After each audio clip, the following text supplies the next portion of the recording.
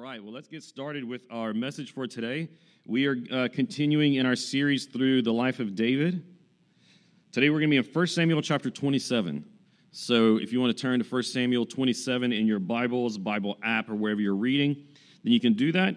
If you don't have a Bible with you, that's okay, because we'll have the text on the screens next to me here, so you'll be able to follow along. No one will be left behind. So I'll give you guys just a moment to get turned there, and then we'll get started here in a second.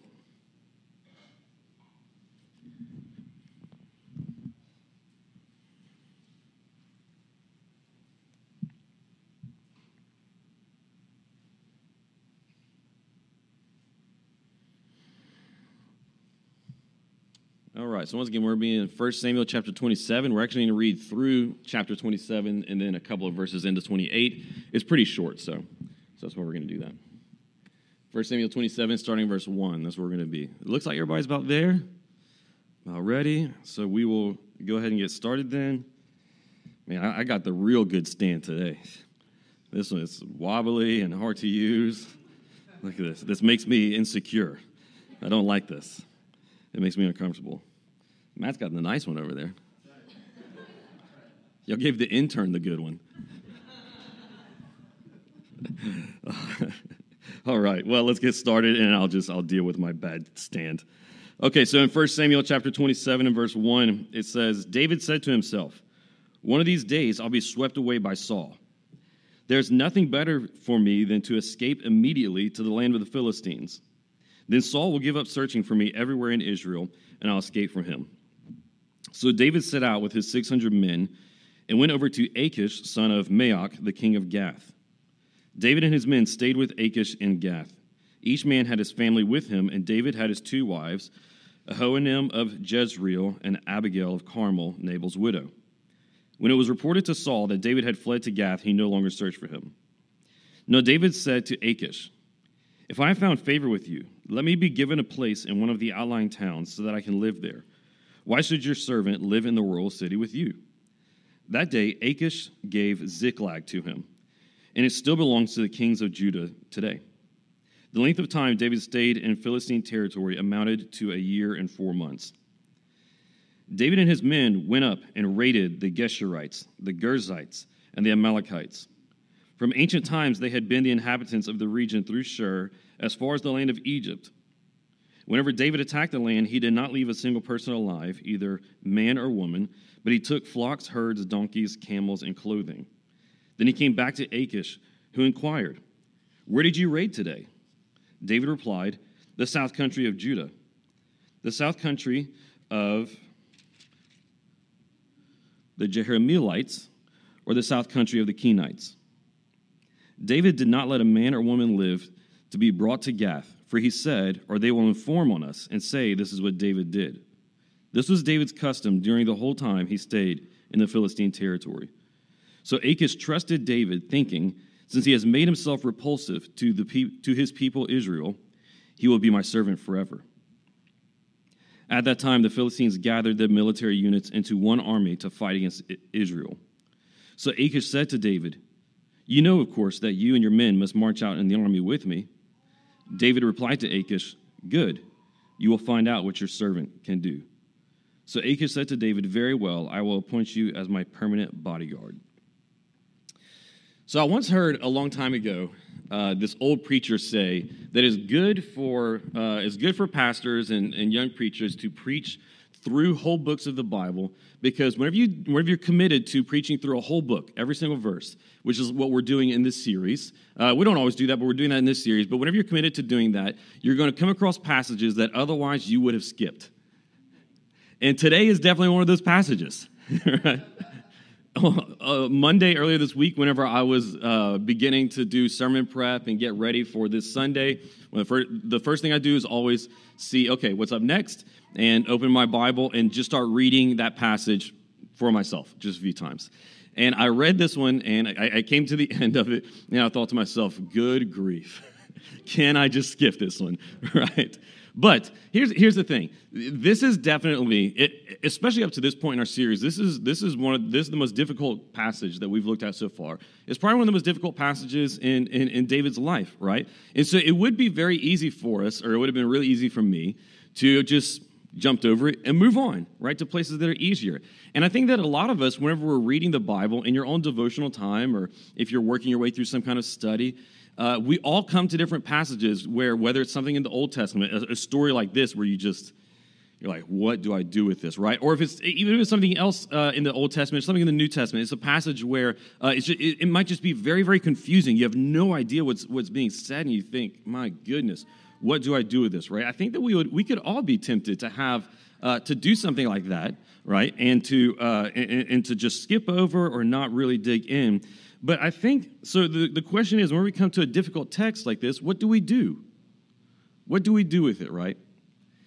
And I think that the right response, especially for me as a pastor trying to teach us how to approach the Bible and understand it, I think the right response is that we come to it, first of all, with an attitude of humility, right? And understand, maybe God has something for me to learn here.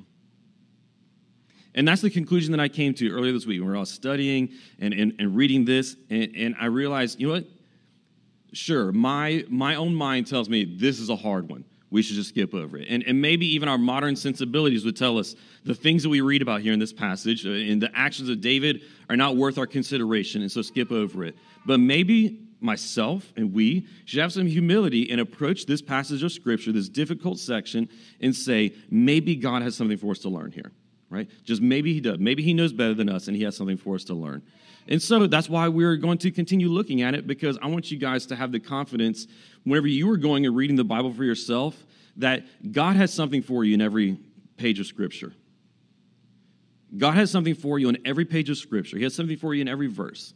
There is not one part of it that does not apply to your life, right? But he has something for you in it all. Right? And even in these difficult passages, whether it's one like this, something else in the Old Testament, or something in the New Testament, he has something for us to learn if we approach it being teachable, right? Being humble. And so that's why we're going to continue on with this passage today. And I think we actually do have some very, very good lessons to learn from this section here.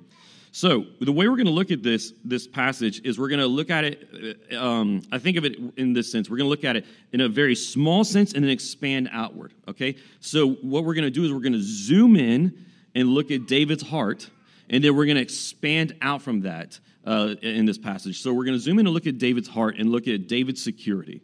We're going to look at David's security, then we're going to zoom out a little bit, look at just the situation he's in, and we're going to look at David's foolishness in this passage, and then we're going to zoom out even bigger and say, like, what is God doing, right? Why is this even in the pages of Scripture, right? So we're going to look at David's security, David's foolishness, but then finish with God's wisdom and what he's doing in it all right?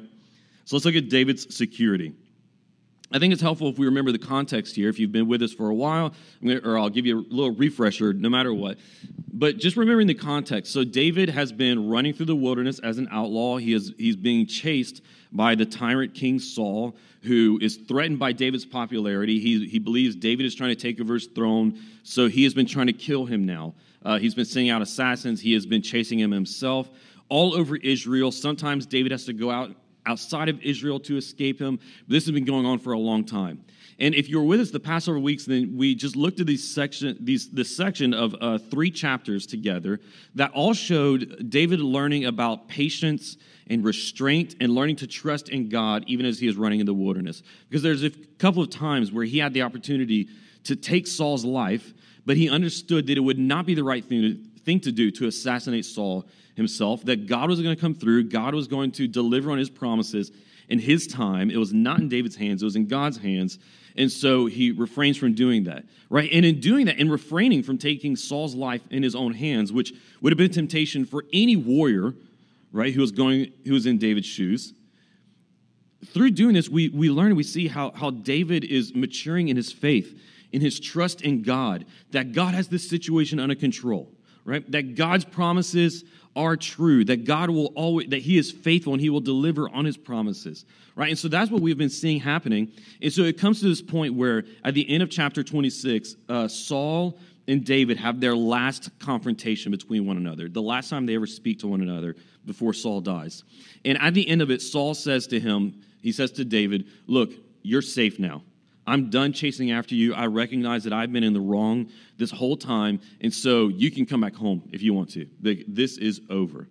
Now, Saul had said things like this before, and so David was rightly skeptical about it. He didn't take Saul's word for it, and in fact, that's the first thing he says in verse 1 of 27. He says, Saul is definitely still going to be coming after me, right? But then he goes a little farther than that. He goes a little bit further than that. He doesn't just say, he's not just rightly skeptical of Saul, but he even goes a little bit further to say this. Note the wordings that he uses. He says, one of these days, I'll be swept away by Saul. In the Hebrew of this passage, whenever David says that he's going to be swept away by Saul, it's in fact the very same word that he used earlier in chapter 26, where he was describing what God was going to do to Saul one day. There's this point where David and his helper, the soldier who came with them, are looking at Saul sleeping. They have the opportunity to take Saul's life. And in verse 10, David has to restrain his servant from taking Saul's life, because he says, as surely as the Lord lives, the Lord will either strike him down, or his day will come into battle and die, or he's going to perish in some other way. But whenever David says there, strike down, he's using the same word, the exact same word that he says to himself in 27:1 about Saul coming to sweep him away. Right? In the English, they translate in two different ways, but it's the same word being used there. So notice here, the faith that he had in God just a moment or a season before here, right? The faith that he had in God and what God could do, he's now looking at his own life and saying that the same thing is going to happen to him by the hands of Saul. Here's a reality that we need to understand, and if you're in touch with your own spiritual life at all, you know this is true. Despite this season of growth in the maturity, the faith, all these great qualities that we saw just displayed in David, even though it's kind of shocking, it's understandable that he has this magnificent reversal now.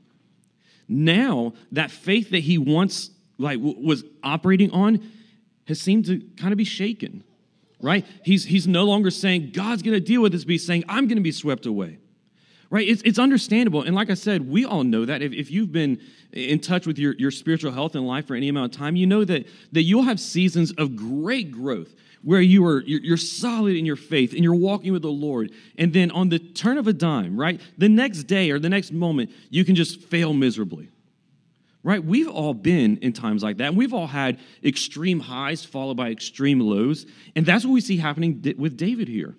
And so even though it's surprising, right, how could he go from that much faith to then that much doubt, fear, and anxiety, right? You look at your own life, it's completely understandable.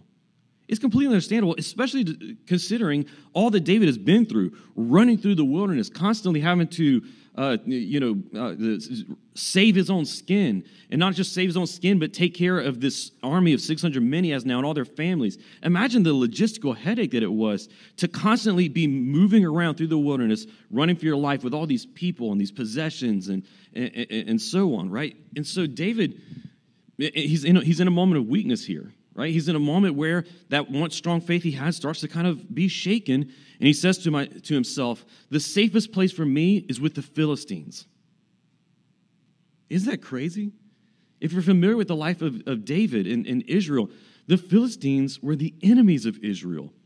David had made his career. His fame was built off of slaying Philistines in battle, by defeating them. And now he's at this point, because we can see his faith is being shaken, his trust is being shaken, to where he says to himself, the best place for me to be is with the Philistines. Now, on the one hand, it was effective, because the passage does say that Saul quit chasing after him once he found out he was with the Philistines. Because Saul said to himself, well, that's too much trouble. I'm not going to go and have to fight David and the Philistines. Right? But it still does show that David had this shaking of his faith. And so the first thing that we should learn from this passage here in chapter 27 is that you must remain in your true security. You must remain in your true security. I know that for us, a kingdom is not on the line, right? None of us are chosen future royalty running for our lives in the wilderness, yet still, we all can do the very same thing that David here on just whatever scale it happens in our lives, where on one day we are operating in faith. One day we're trusting in God. We're looking at our life. We're looking at the situations we're going through, maybe some hard times that you are going through, maybe a time of doubt or uncertainty, and you say, God's got this in his hands. Right? God's got this. It's under his control. And then the next day, or maybe just later that same day, your faith starts to shake. It gets weak. Right? What's happening in that moment? Well, whenever you were stable and whenever you were certain of God's control, what was happening was that your security, right, what your heart trusted in was in God. It was in his sovereignty. And so that's what gave you stability. That's what gave you confidence to keep working and walking through life, even despite what you were going through, because you said, he's got it. My security is in him. But then where you start to doubt and you start to question, you have anxiety, what's happening? You see, what's happening there is your security has started to slip out from being in God and started to be in something else. Where your heart was looking for security has slowly shifted away from looking at saying, this is in God's hands, to starting to maybe look at your own hands. You start looking at your own hands and saying, how am I going to fix this? Rather than saying, right, how's God going to come through? Maybe your security starts to slip away from God's control into looking at your finances. You start to look at money. You start to look at numbers, right? Whether numbers in your personal account, numbers at work, numbers at school. You start to look at the data, and then your security starts to lie there instead of in God. And so that's whenever it starts to shake. Or your security starts to be in other people. Your security starts to be in bosses or other leaders of whatever kind it might be. And then your faith is shaken. You see, what's happening in David's heart happens in our hearts all the time, if we're being honest. What's happening with him, right, is a completely realistic thing that happens and operates in our hearts all the time, is that sometimes we're trusting in God and our security is in him, but then we start looking to other securities. Friends, you must remain in your true security. You must remain in your true security. Don't start looking at Philistines and saying the best place for me to go is with the Philistines, right? Whatever the Philistines are in your life, whether that is people or whether that is data, like numbers, like I was saying before, or whatever else, right? Even if it is just your own power, don't start saying the best place for me is with the Philistines in my life, placing your true security there. What you need to do instead is speak the truth to yourself about God.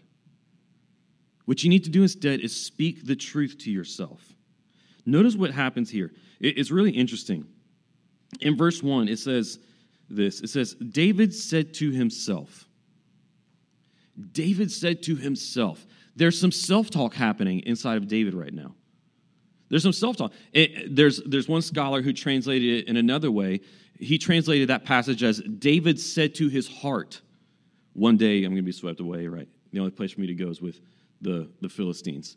David is talking to himself here. He's talking to his heart. And so what is happening in this self-talk and what he's saying to his heart is he is not speaking the truth to his heart, but he is speaking a lie instead. He's starting to speak a lie to himself, and look what happens when you start to speak lies to yourself. And you start to speak lies to your heart. You speak the lie, you believe the lie, and then you act on it. That's what's happening in David. He's talking to himself. He's not saying what he was saying before, that this is in God's hands. Now he's saying it's in Saul's hands. I'm going to be swept away by Saul. He's saying this lie to himself, and he obviously believes it because then he acts on it by going to Gath, by going to the Philistine king Achish and living in Gentile territory. And the same thing happens with us all the time. You know, if you're conscious or aware at all, you know that you're always talking to yourself. There's an internal dialogue going on. You're talking to yourself. You're talking to your heart. And whenever you're doing that, you are either going to be speaking truth to yourself or you're going to be speaking lies. If you're going to remain in your true security, and if your faith is going to be stable, based, right, founded in the truth, then you've got to speak the truth. You've got to speak God's truth to your own heart. We see David once again doing this in Psalms. In the Psalm 62, Verse 5, David says this. He says, rest in God alone, my soul, for my hope comes from him. You can see this in some of the other Psalms of David too, where he cries out to his own soul, and he says, hope in God. He says, why are you distressed, O my soul? One day I will again see God move. We see David doing this later in the Psalms. He's speaking to his soul here, and what is he saying? He is speaking the truth. He's saying, rest in God alone, my soul. But that kind of truthful self-talk, David wasn't doing here in 27:1. He was believing a lie. And so, whenever you in your life are going through you're going through a wilderness season like David, or you're going through a difficult circumstance, or you're going through a time that is filled with a lot of uncertainty, what are you speaking to yourself? Are you speaking God's truth? Are you saying rest in God alone? Are you filling your mind with the truth of God's word so that whenever those times of self-talk happen, you're equipped with God's words to say back to yourself? Or are you believing lies? Don't start speaking propaganda to yourself. Because what you say to your heart, you're going to start to believe, and then you're going to start to act on. Remain in your true security and speak the truth. But let's look at David's foolishness.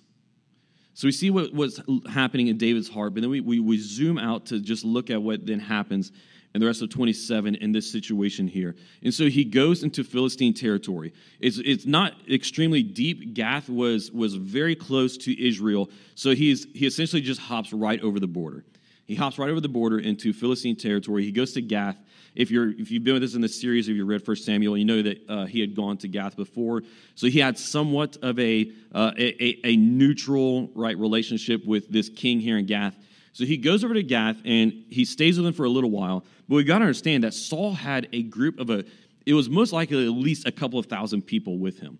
Because the text says that he had his army of 600 men who were with him, had gone with him to Gath. And then it says a little bit after that, and their families were with them too. So if you multiply 600 times, a few more to account for a wife, or a couple of kids, or if it was, they had a lot of kids, he had at least several thousand people with him. So you can imagine that whenever he goes to Gath and he is there in the city with the king, it was already a fairly populated city, he eventually goes to Achish and he says to him, hey, look, why should I stay here crowding up your city, being a strain on your resources? Just give me another town. Give me a place to go. Give me safe passage and a place to go where I can be out of your hair, right? And so Achish agrees to it. He says, okay, I'll give you this town named Ziklag. So David goes to Ziklag, and as it says here, Ziklag actually stays underneath the control of Israelite kings for centuries after this. So Achish gives David this town called Ziklag, and David and his people go and essentially establish their own city there. They establish their own city, their own town. David is the ruler over this town. It's theirs for them to live in. But what do they do while they're there? They don't just stay put in the city. Instead, David and his men start acting like desert raiders. What they do is they get up, they suit up, put their armor and swords on, and they go out into the deserts and they find these other nomadic tribes that would be out in the areas of southern Judah around them. They start going out there. The text names a couple of them for us. And there were these nomadic tribes. They were not Israelites. And David and his men would go out there and they would raid them. They took their resources and then they would slaughter everybody, right? That's the hard part of this passage. We're going to talk about that in a little bit. But before we get to that. So they would go out there and they were essentially going to war with all these different tribes that were out there in the regions of southern Judah. And then whenever he would take the spoils, because he was being somewhat protected by Achish, he would take some of what he had gotten, right? It said that he would take livestock and all these possessions, and he would apparently go and give a tribute to Achish as a sort of payment, right? Because he's living somewhat under the protection of Achish. They've got this alliance now. And so that's what's happening there in that passage where it says Achish would say to him, David, where have you been raiding today? Where have you been pillaging today, David? And David would say to him, I was in the southern regions of Judah. And Achish was very pleased with it. He said, oh, yes, David is making himself repulsive even to his own people now. Here's what David is doing. It's extremely clever. He's being truthful in that he's going back into Israel's territory, and he's going into these regions of southern Judah, which Judah is a part of Israel, and he's going into these regions of southern Judah, but he's going to these regions that are not under the control of the Israelites. They're not under the control of the Israel's kingdom. Instead, they are being controlled by all of these tribes, these Philistine tribes or different tribes who are out essentially occupying these different areas of Israel. Because centuries before this, whenever God promised the land and the home of Israel to his people, and he distributed the land among the different tribes, not all of the tribes were successful in establishing their land. They would go to war against the different tribes or peoples that were already living in those areas. Sometimes they would lose, but sometimes some of the tribes were just completely unfaithful. They lacked all initiative to go and settle the home that God had promised to them. So the kingdom of Israel was not yet fully the kingdom that it was supposed to be, that God had promised. And it was divided. So here's what David is doing. He's going into these areas of Israel that have yet to be conquered and are conquering them. It's in southern Judah, but it is not Israelites who are living there, who are occupying those areas. David is taking them over. So it's extraordinarily clever what he's doing, because he's able to go to Achish and say, and not tell him the full truth. I've been raiding Philistines. Right? These are the possessions of Philistines that I'm bringing you. Instead, he says to him, I've been in southern Judah. And so he's got this scheme going here where Achish is under the impression that he is attacking his own people, right? That he's a full-on traitor now. He's a full-on Philistine. But what is actually happening is that he is attacking Philistine tribes who have been occupying different areas of Israel. It is an extraordinarily effective and clever plan, but here's the thing, ultimately foolish. It's ultimately foolish, right? We can say it's ultimately foolish, number one, obviously because of all the bloodshed, right? And I said, like, we're going to talk about that in a second here. It's ultimately foolish, number one, because of all the bloodshed. These are not just wars that David is going on here. But on the other hand, it's ultimately foolish because when we get into chapter 28, you see Achish is getting ready to go to battle against the Israelites, and he said, I'm going to use my new warrior. Right? I'm going to use my new commander, David, to go into battle with me. And so now David is in this tight spot. Sometimes it's important for us to notice and appreciate the ambiguity of a narrative and of Scripture.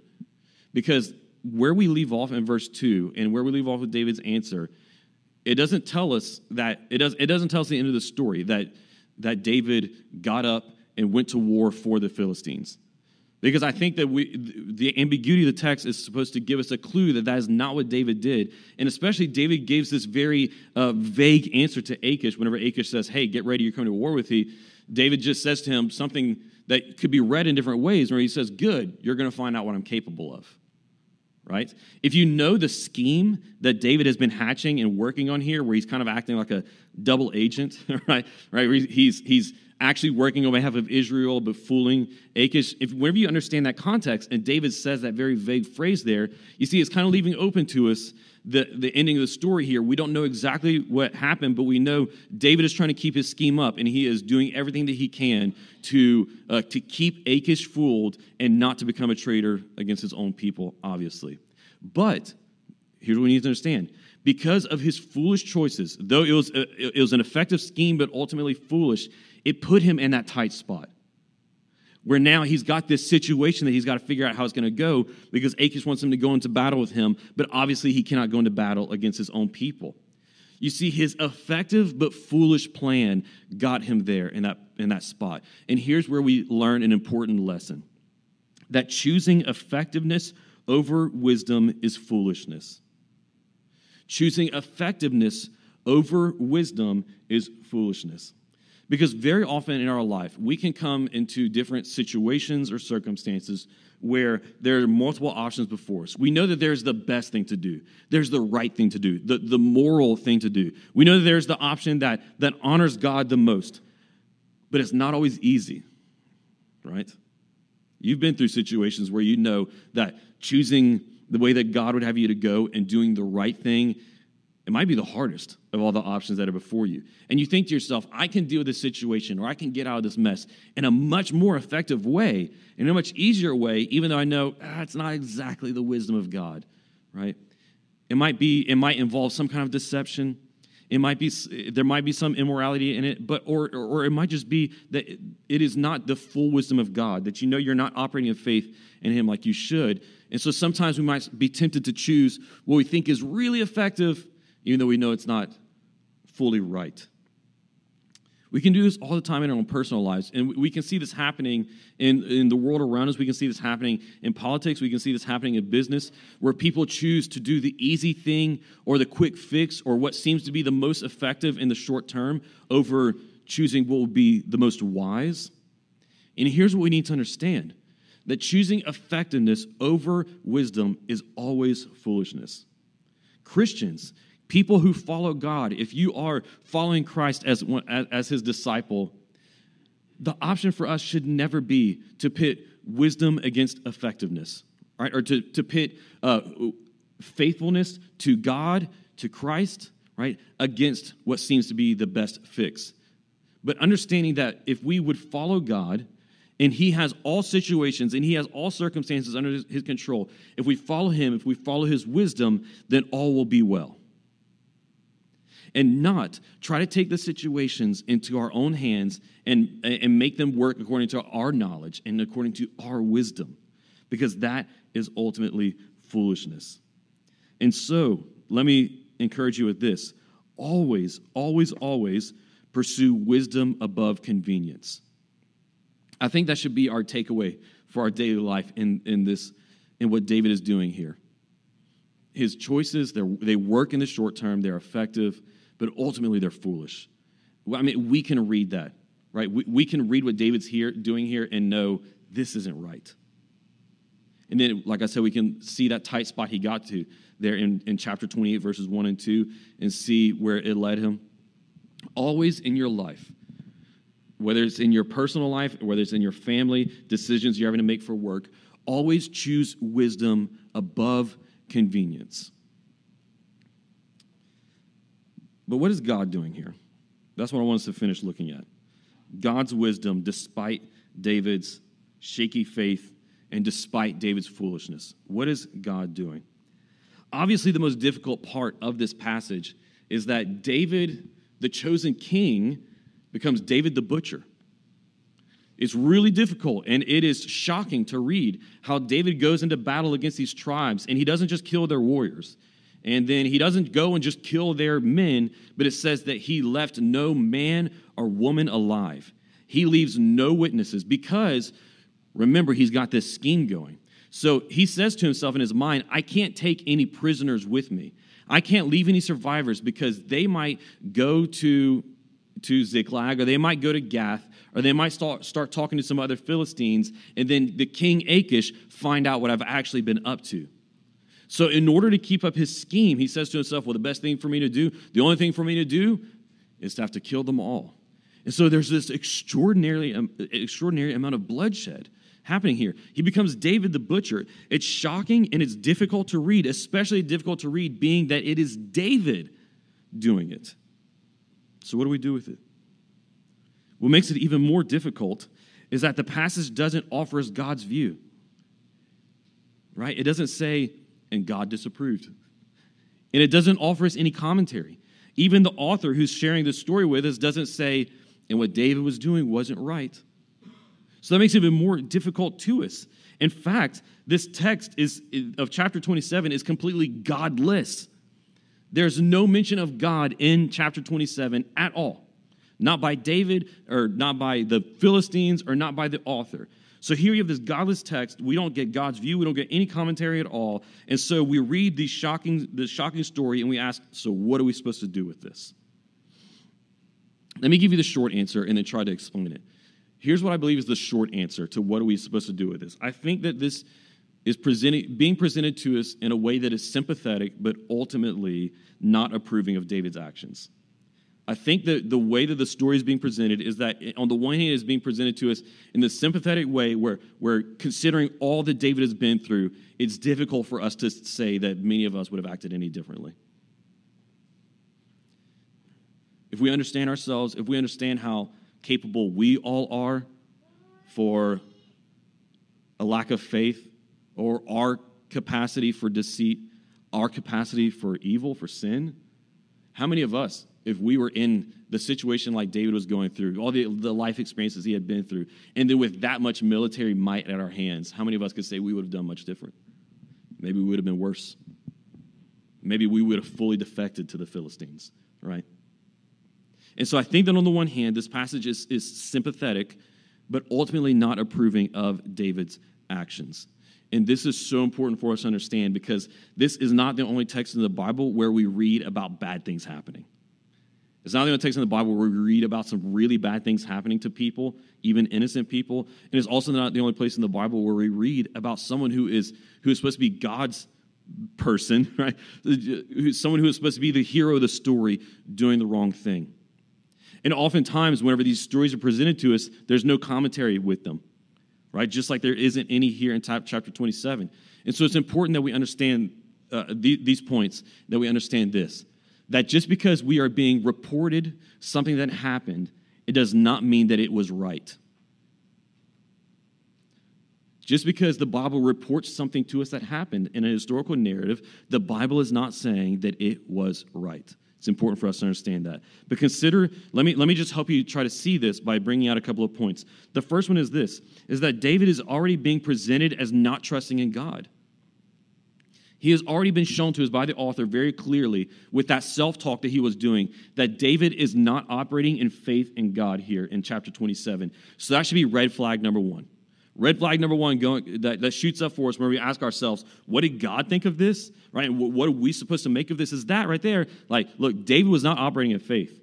David was not operating in line with God's will here. He was not praying to God to be his protection and to guide him and lead him in what he was supposed to do. Right? He was not trusting in the Lord at all here. He was not following God. So that's red flag number one to us, that what he was doing was not right because he was not trusting in God in the same way that we saw him trusting in God in the previous chapters or in other times in his life, where he was doing the right thing and he was in line with God's will. So that's the first red flag that should go up.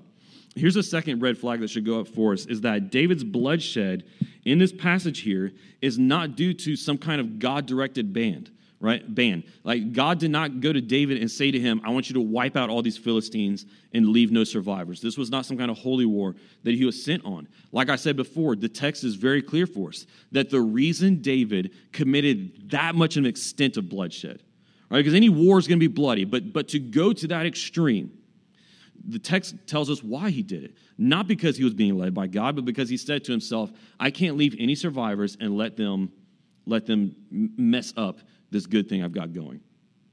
I can't let Achish find out the full truth of what I've been doing. So he's not trusting in God and following him. He is not committing this bloodshed because God told him to do it or because he was in line with God's will, but because he was trying to keep up his own foolish scheme. And the last thing is this, that we should understand when we read this passage, but also you can apply these rules to other difficult sections of Scripture. Understanding that the Bible is morally complex and realistic. The Bible is morally complex and realistic. What we need to understand is that people are morally complex. People are morally complex. We like to try to think very simplistically because, well, taking something that's complex and smashing it down and making it overly simplistic is easier to understand. So sometimes we just don't want to do the hard work of thinking through complex issues. But what we need to understand is that people are complex morally.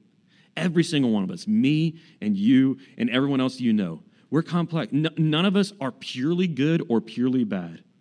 Even the worst of examples of bad people in human history, right, had some good qualities to them. And even some of the best people that we know still have some really bad weaknesses too. People themselves are morally complex. And so whenever we read Scripture, and it's telling us stories about Abraham and Moses and David and Joshua and the apostles, right? Peter, Paul, whoever else. Whenever it's telling us these stories, it does not present these people to us as flattened characters that are not what they really were. The Bible fully airs out for us the dirty laundry of Abraham.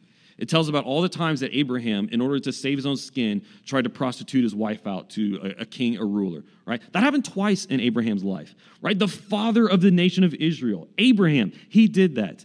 The Bible doesn't sanitize it. It doesn't try to hide those things for us, right? Moses' failures, Joshua's failures, David's failures, and so on, and all these other characters of Scripture.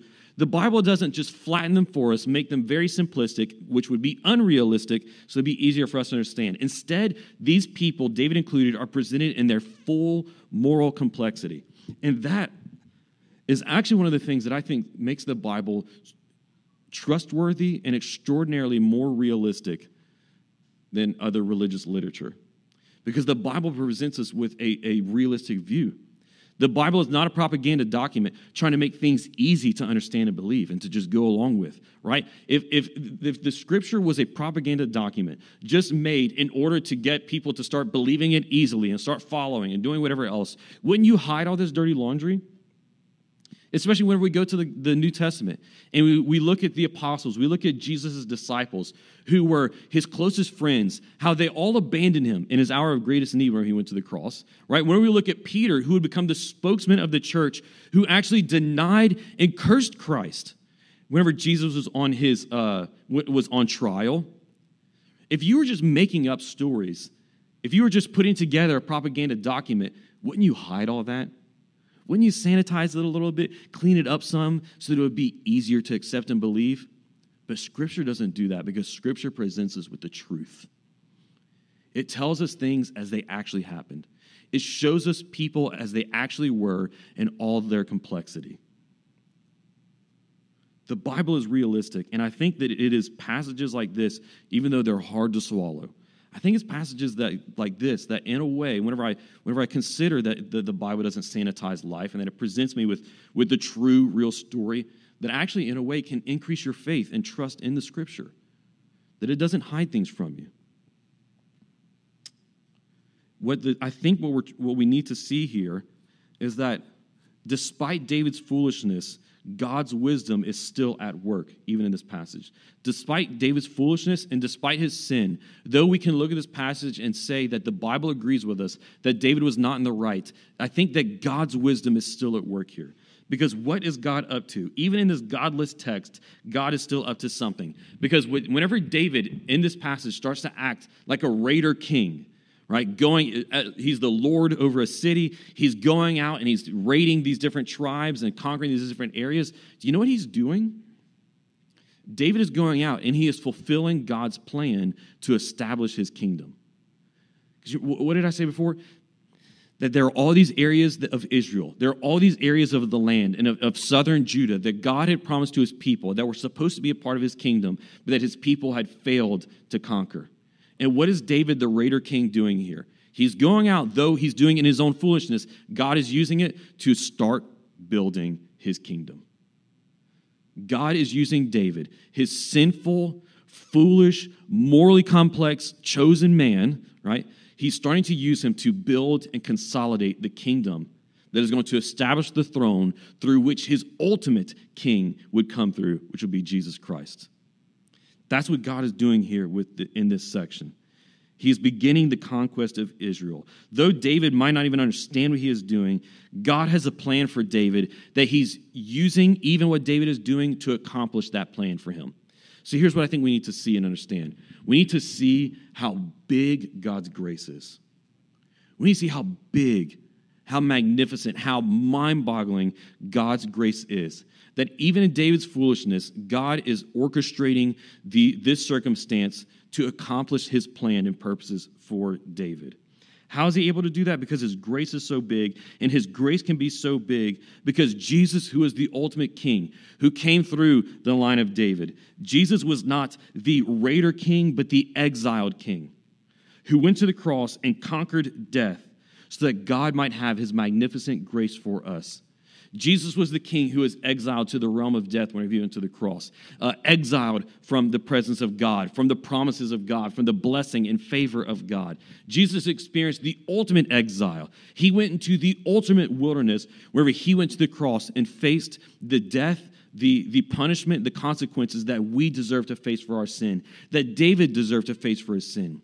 But whenever Jesus, the exiled king, went into death and he went into the grave, he conquered it by rising again from the dead and now being our resurrection.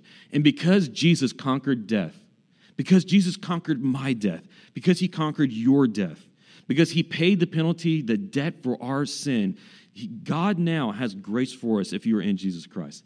God has a grace that is big enough because of what Christ has accomplished on your behalf to cover all of your sin and all of your foolishness. So that now whenever you look at your own life and you examine yourself, you examine years past, you examine even this week past, and you look at the past week or you look at the past years and you see all the foolish decisions that you made. You see how shaky your faith was in different moments. You see how you indulged in temptation. You see how you lied, how you chose convenience over wisdom. You see all these things, and yet you say, but look at what God has done for me.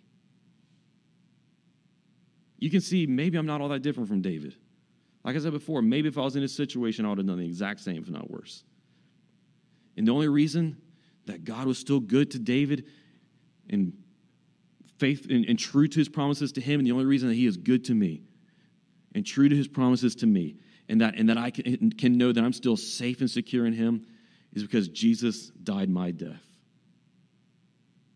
You know, in a sense, whenever I look at just the whole history of our church, of this beautiful little church we've got here, and I look at Redeemer, and I look at me being the leader and the pastor over all this time, and I look at how foolish I am, how dumb I am, you know, and all the mistakes that I've made, and yet here we are, and here you are, and look at what God has been doing in your life. You know, all those things I look at, how is it possible for you guys to be here, and for God to be changing your lives, and God to have done so much through this little congregation? How is it possible we are still here despite my foolishness, despite the weakness of Eli or Lagan or anyone else who have been leaders here? You know why? It's because of God's grace. It's because he's so good to us. Examine your own life. Look at where you are, whether it be in your relationships, in your home, in your career, or maybe even just in the fact that you have salvation. Look at your life and say to yourself and recognize, only because of God, only because of him. And the reason that he is still with me could only be because of his grace, because, boy, I have definitely not done the work to earn this. Remind yourself of God's grace in your life. And let me leave you with this. God was using, in 1 Samuel 27, God was using his raider king to spread and conquer his kingdom. We don't follow the raider king David. We follow the risen king, Jesus Christ. And Jesus Christ is conquering and spreading a kingdom today. Jesus Christ is going into previously unconquered territories and conquering them for his kingdom. Jesus is going and turning enemies into sons and daughters, bringing those who are far away near into his household. Jesus, our risen king, is conquering his kingdom today. And do you know how he's doing it? He's doing it through the church. He's doing it through you guys, filled with the Holy Spirit, living in your neighborhoods, working your jobs, stewarding your relationships and your resources so that you might be the foot soldiers of his army, spreading and conquering his kingdom, not by the sword, but by love and the power of the gospel. So, go forth and conquer. Let's pray. Lord, we just are humbled that we can come to a passage like this that will be so easy to skip over or to write off, to say that it must be a mistake. But Lord, if we would come to it in your spirit and with a position of humility and teachableness, Father, that you have great lessons for us.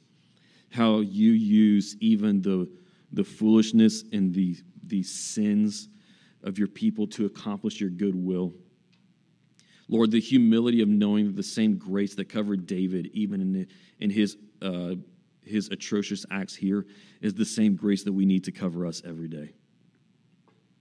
So, Father, would you empower us in that grace? Would you fill our souls and our hearts with that grace? Let it make us gentle towards our enemies and loving towards those who oppose us. Let that grace be something that fills our life with love, so that we would be people who operate on love, so that we would be people who spread your love, that we would be people who whenever others are invited into relationship and presence with us, that it would be healing and life-giving to them because your grace and love flow through us.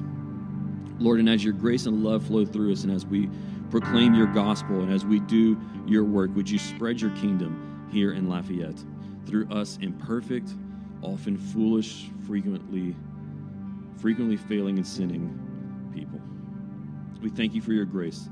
We praise you in the name of our risen King, Jesus Christ. Amen.